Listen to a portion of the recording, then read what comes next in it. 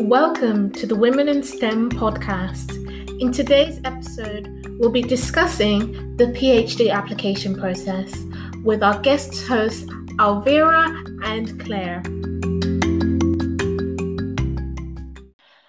Welcome to the Women in STEM podcast. Would you please like to introduce yourself, Elvira?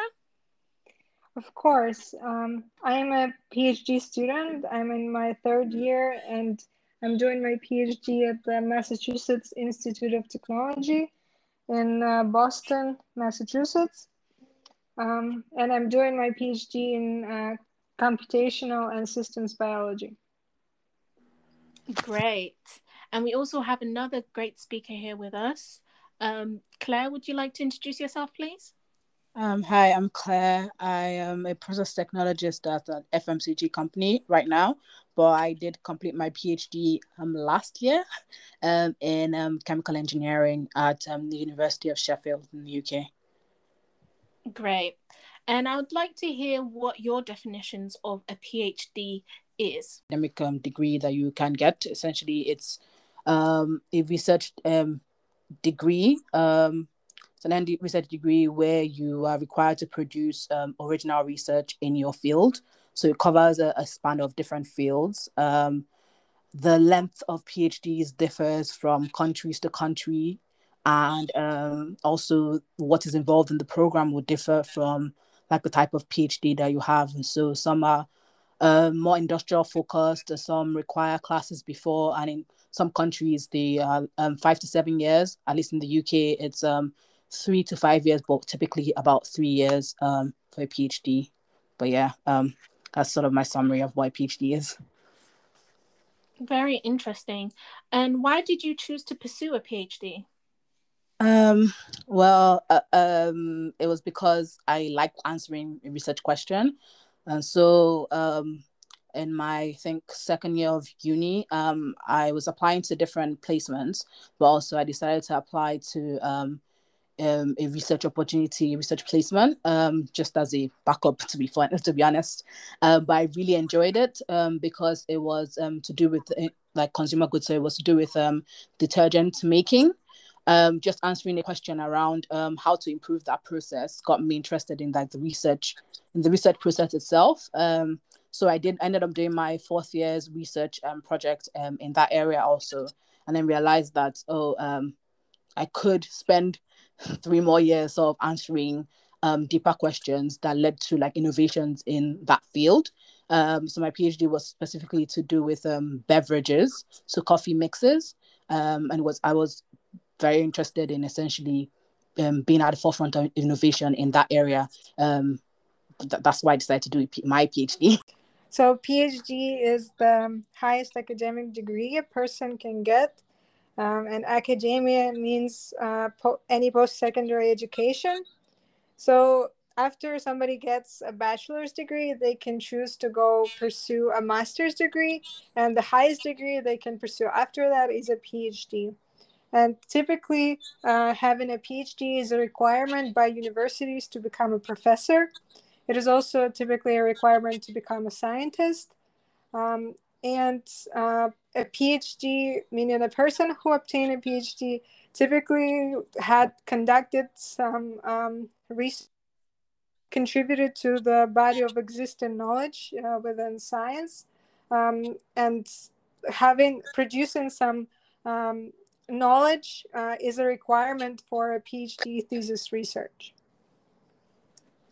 And why did you choose to do a PhD? Why did you choose to pursue doing a PhD? I thought that PhD is really cool because you do new things all the time. So for example, now I don't even know where my research will bring me in a couple of years. I have no idea what kind of new techniques I will have to learn. And this is exciting to me. And if you compare like a PhD to other jobs, in other jobs, typically you have this like standard things that you do every day. And imagining me being like an office worker or something like that didn't bring me joy. But when I thought about doing science, and exploring my curiosity and also being paid for that, that seems like a really great option. Yes, thank you both for explaining your experiences. I think it shows how vastly different people might consider doing a PhD and why. So, how did you choose your university and the program that you applied for? So I think the most important thing before even choosing the program to apply to is to choose the field that you want to pursue. For example, I decided pretty early on that I was interested in aging and longevity research and how to discover interventions that slow down the aging process in humans. So I was looking for universities that had some laboratories that do this kind of research. So you cannot simply apply to like the best schools and hope that you will find something interesting there. You have to already know what you want to pursue, and look for laboratories that do that. Of course, there are some people who still apply and then they figure out what they like in that program, and that's also fine, but I think it's a less successful strategy. Interesting. And what was your experience, Claire? So I was lucky that my university that I was already in was doing doing research in the field that I was interested in, and had partnerships with industrial partners I wanted to work with for my PhD. So I didn't have to go too far to in terms of university wise, and the program wise also. My supervisor was for my master's project was the same supervisor for my PhD. So with me, I didn't have to do what Elvira just described, but I think Elvira's process, the process that Elvira described, is the typical process that people usually go through when they're trying to choose a university and then choose like a PhD topic or a program. Yes. And I think you slightly covered this, Claire, but I'd like to hear your experience, Elvira. But did you always plan on doing a PhD? Not really. Like very early on, I didn't think about it, but it was like a natural course of my education. So I guess I started thinking about it only when I entered my master's program, or maybe a little bit before that. Yeah, but I didn't think about it when I was in high school or when I went to undergrad. Mm. And what would you say are the pros and cons of doing a PhD? As I mentioned before, PhD is, I think, more flexible than other uh, professions, if you think about it, because well, it depends, of course, on your laboratory where you do your thesis research, but it usually is more flexible in terms of your schedule or the things that you want to do or the projects that you want to work on.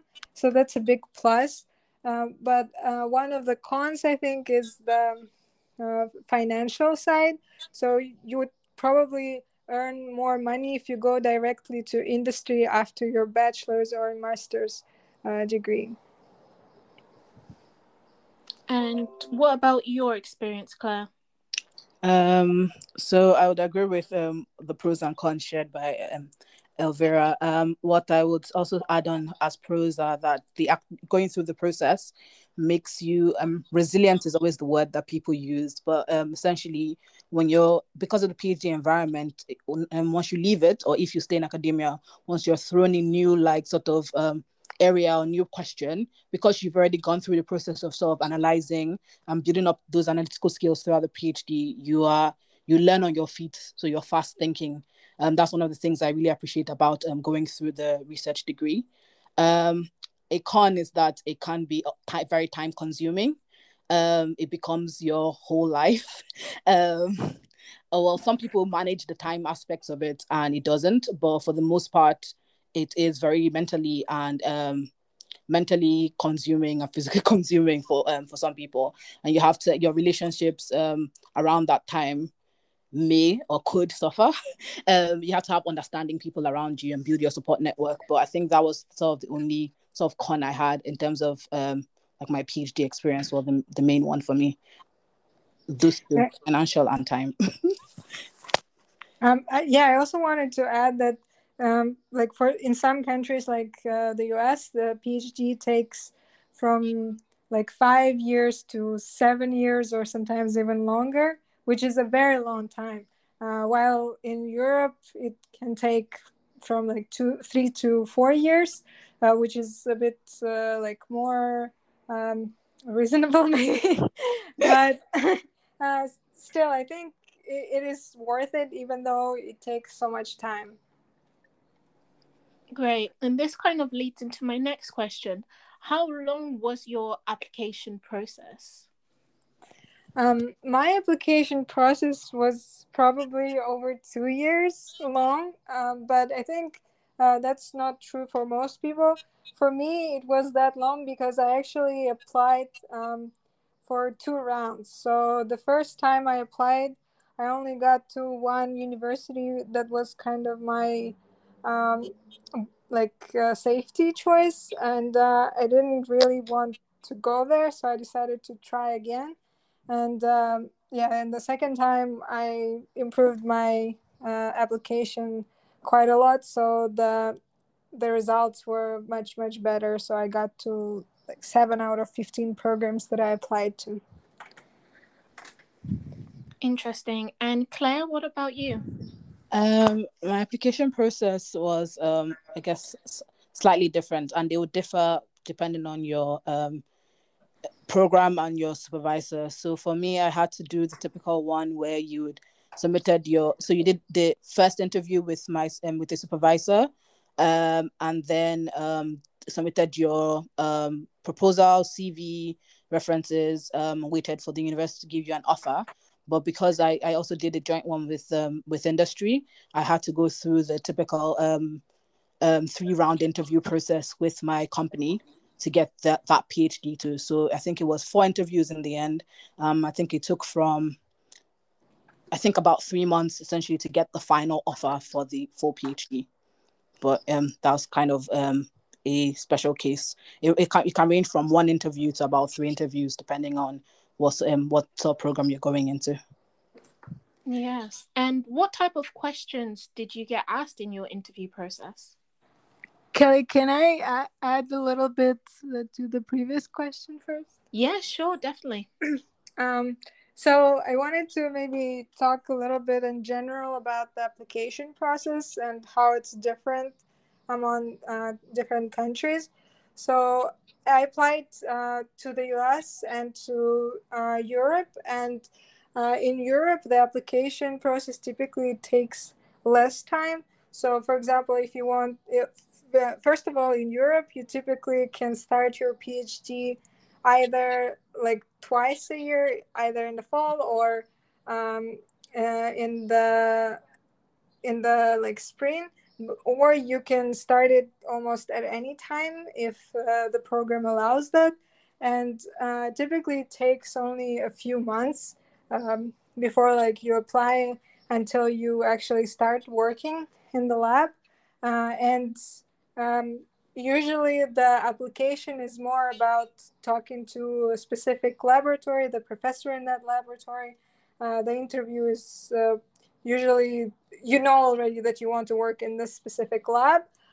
While in the US, you can only enter a PhD in the fall, and you have to apply not only a few months before, you have to apply more than half a year before. So if you want to enter next fall, you have to apply by, let's say, mid-December or so.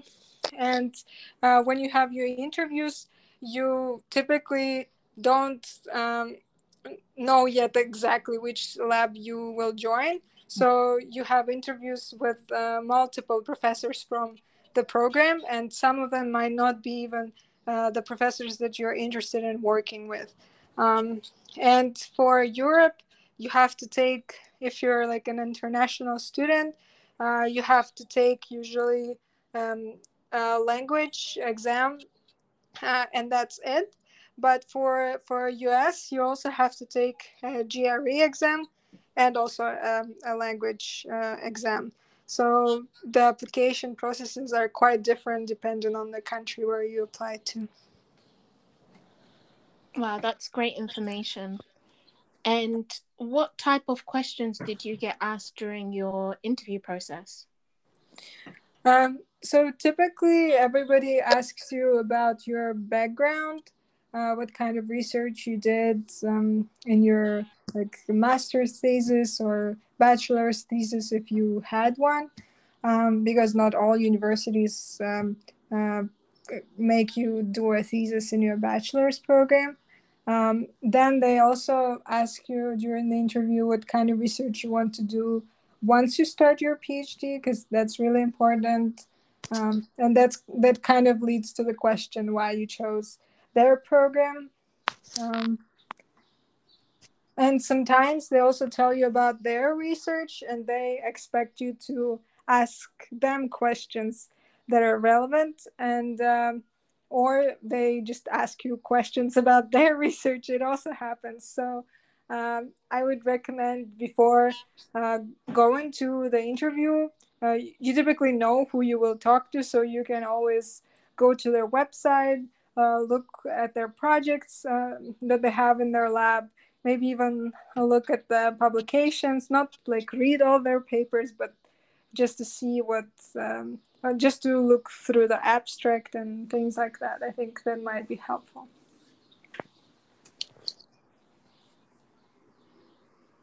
And what type of questions did you get asked, Claire?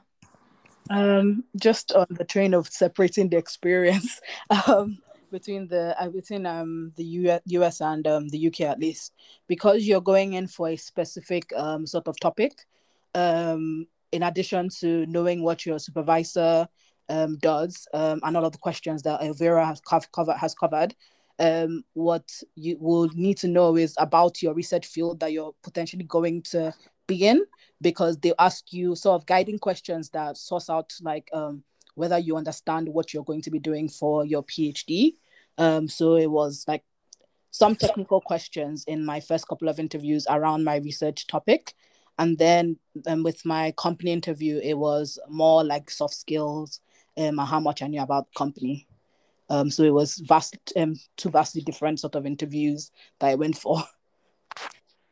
Interesting. And what would you say was the most difficult part of the PhD application process? For me, it was the standardized exam, the GRE. The language exam wasn't that hard. I took the TOEFL test, but the GRE was pretty hard for me. I think it's hard even for native speakers.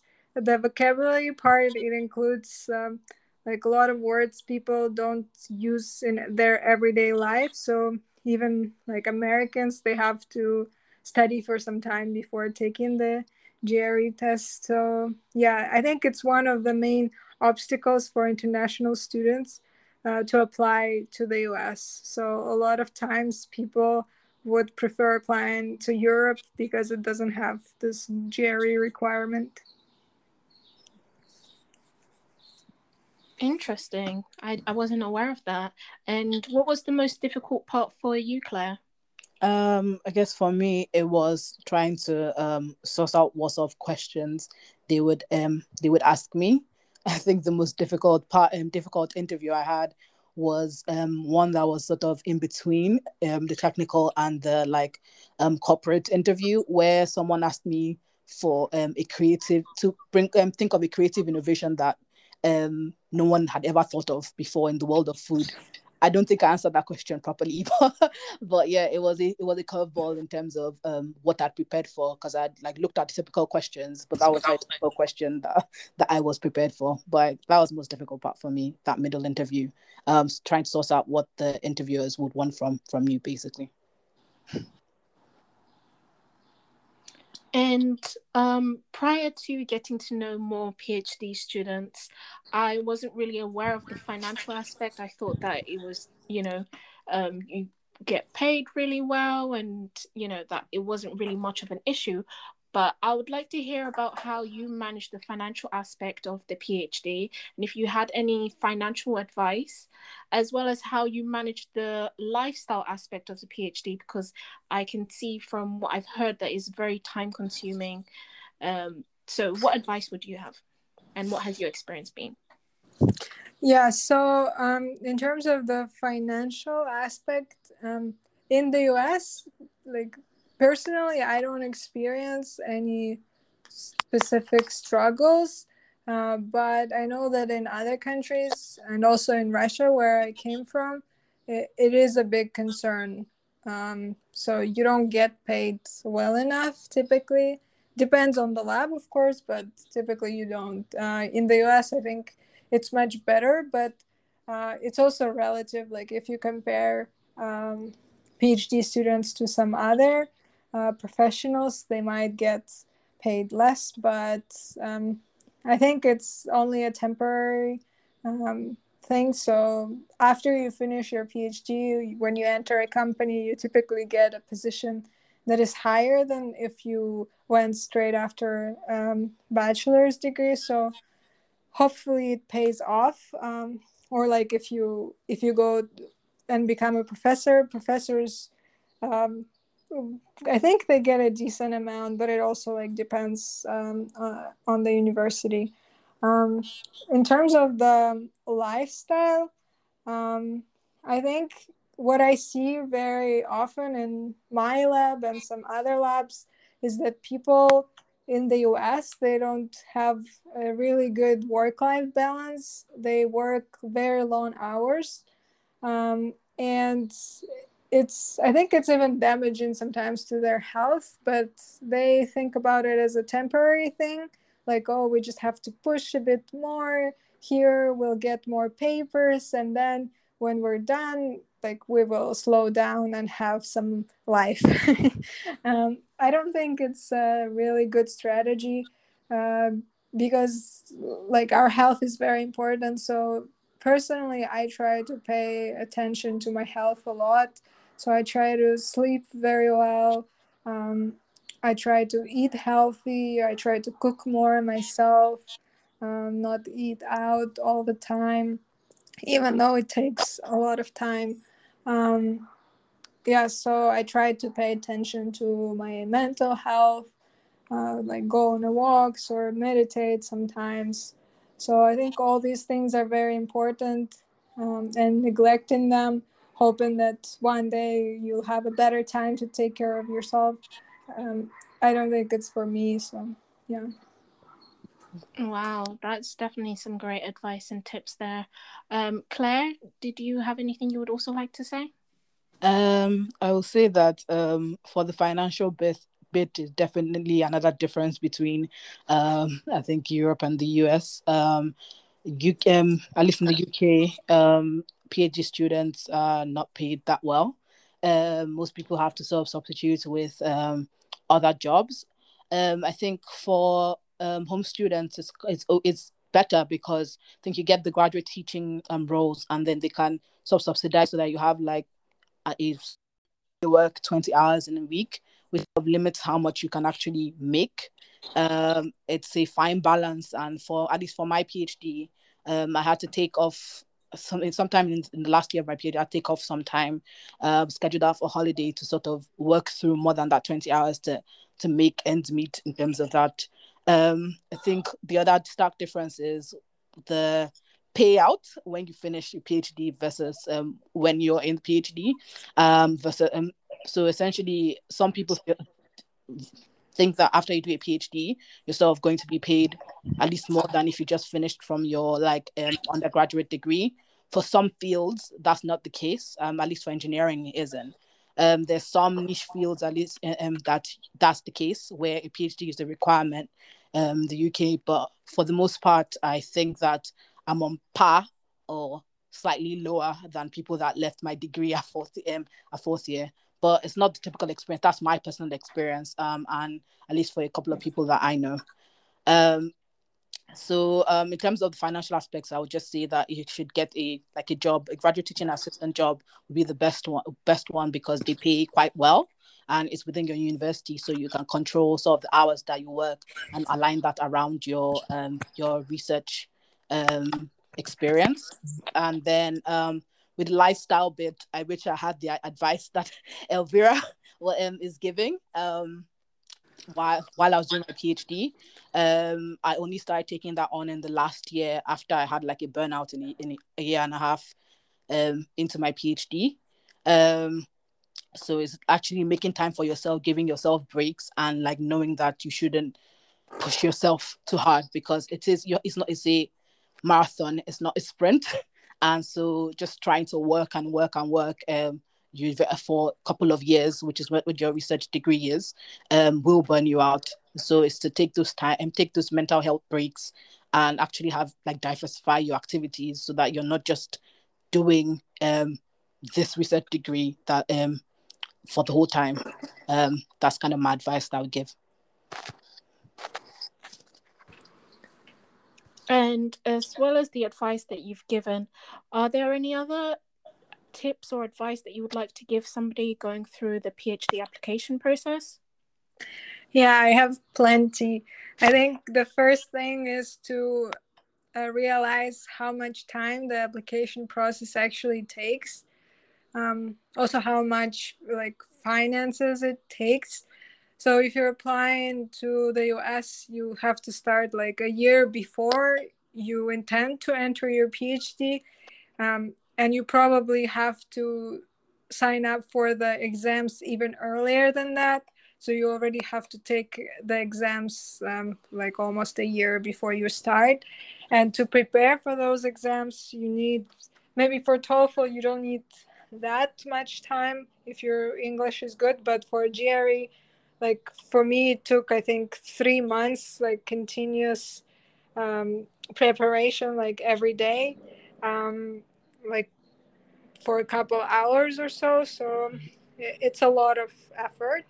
And also for me, like I was applying to a lot of programs, and in the US, it's not free. Most of the times, there are like a few programs that allow you to apply without an application fee, but typically you have to pay from as low as like $50 per application to $150. And when you apply to like 9 or 10 or 15 programs, it all adds up. And with the exam fees and the application fees, it can cost you as much as like a few $1,000. So that's one thing. Another thing is, the application process, it goes like this: you take the exams, you write all your like statements of purpose, you submit recommendation letters from your recommenders, then you wait for some time. Where after the deadline, the program, if the program contacts you and tells you that they want you to proceed to the next stage of the application, you have to devote a big chunk of time to go to all the interviews, because most of the times for the PhD interviews, those interviews are in person. Of course, now because of COVID, they were virtual, but I think soon they will go back to the way it was.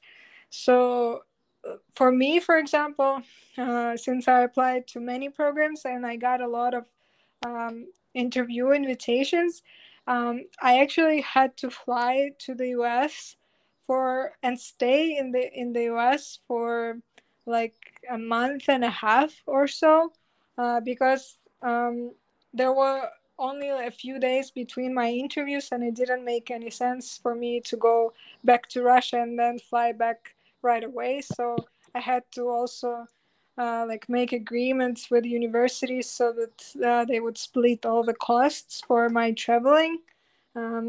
So it was a lot of hassle to organize the travel, and of course during that time you cannot continue just studying in your university if you're still finishing your previous degree. So you have to take that into account.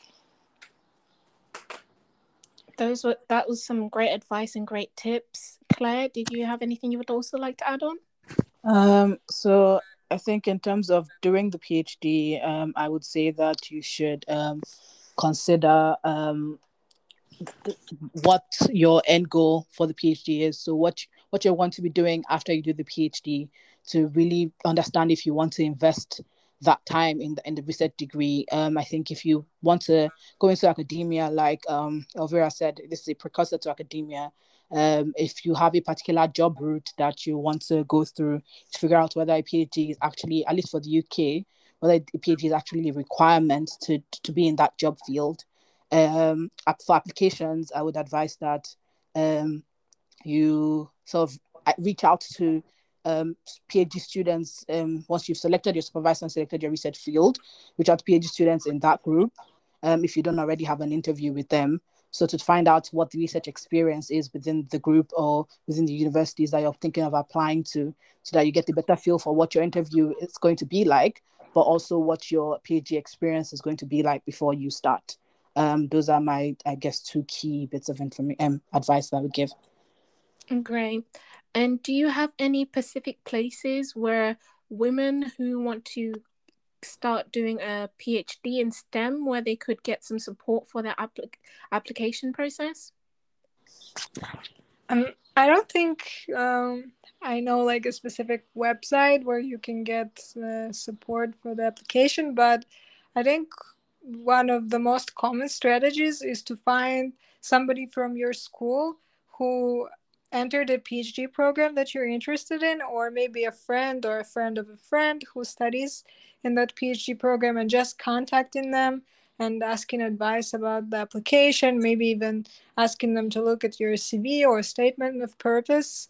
I did that, like, for example, like after my bachelor's degree, I went on an internship to Caltech for the summer, and I met a lot of people there, and some of them, they already like started their PhD after that at MIT, and I contacted like one person, and he looked at my CV and gave really good and statement of purpose and gave really good advice, which I think helped me. So yeah, that's a good strategy. Also, like applying for internships also is a good strategy while you're doing a bachelor's or master's, because that's how you get all these connections with people in other countries.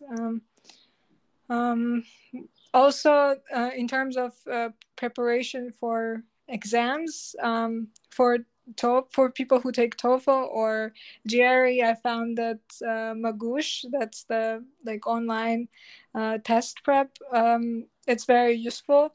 It basically like tells you, it basically teaches you all the theory you need to know, all the rules, everything you need to know to take the test, and then it has like hundreds of test questions that you could actually like similar, almost the same like kinds of questions you would get on a test. So if you actually go through all of them, I feel like you would be much more confident in taking the test. Yeah, and in general, when you write your CV or statement of purpose, I feel like it's important to show it to your current supervisor, your friends, family who might have experience in academia, and to hear as much advice from people as possible and make several iterations. I think I made like 10 iterations of my CV and my statement of purpose before I actually submitted it. Great. And do you have any recommendations, Claire?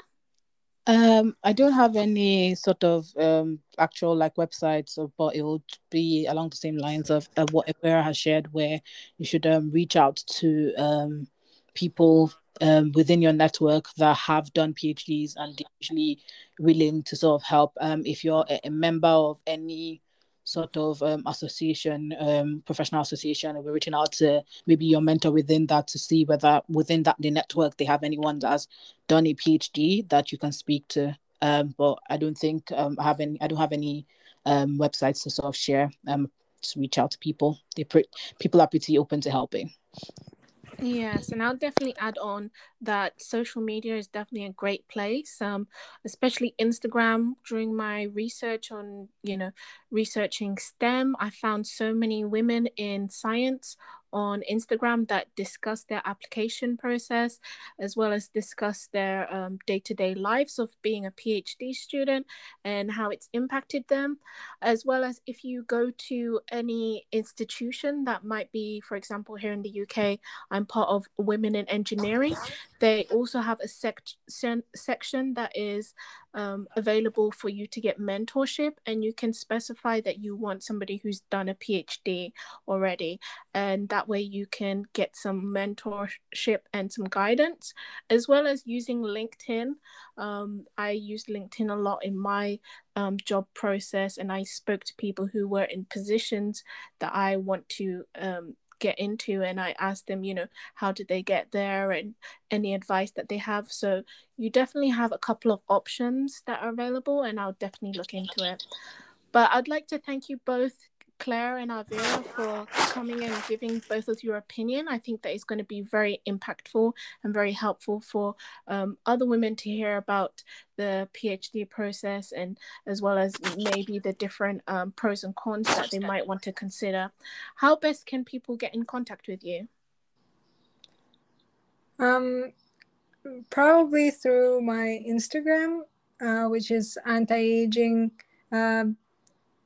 _girl. Great. And Claire, how can people get in contact with you? I guess through my Instagram also, which is Claire, CLAIRE, and then my last name, which is NNAEDOZIE. Just those together. Yeah, that'd be the best way. Great. And I also wanted to encourage people who are studying biology and they're thinking about PhD to consider it more, because I think if you're in biology and you don't have a PhD, you would probably not be able to participate in some kind of innovative research and be an independent researcher yourself. And when I was choosing to go into PhD in biology or not, I was kind of motivated by the fact that today there are so many diseases and even aging that we don't have a treatment for. And sometimes people, when they face some of those diseases in their families or with their friends, they feel hopeless.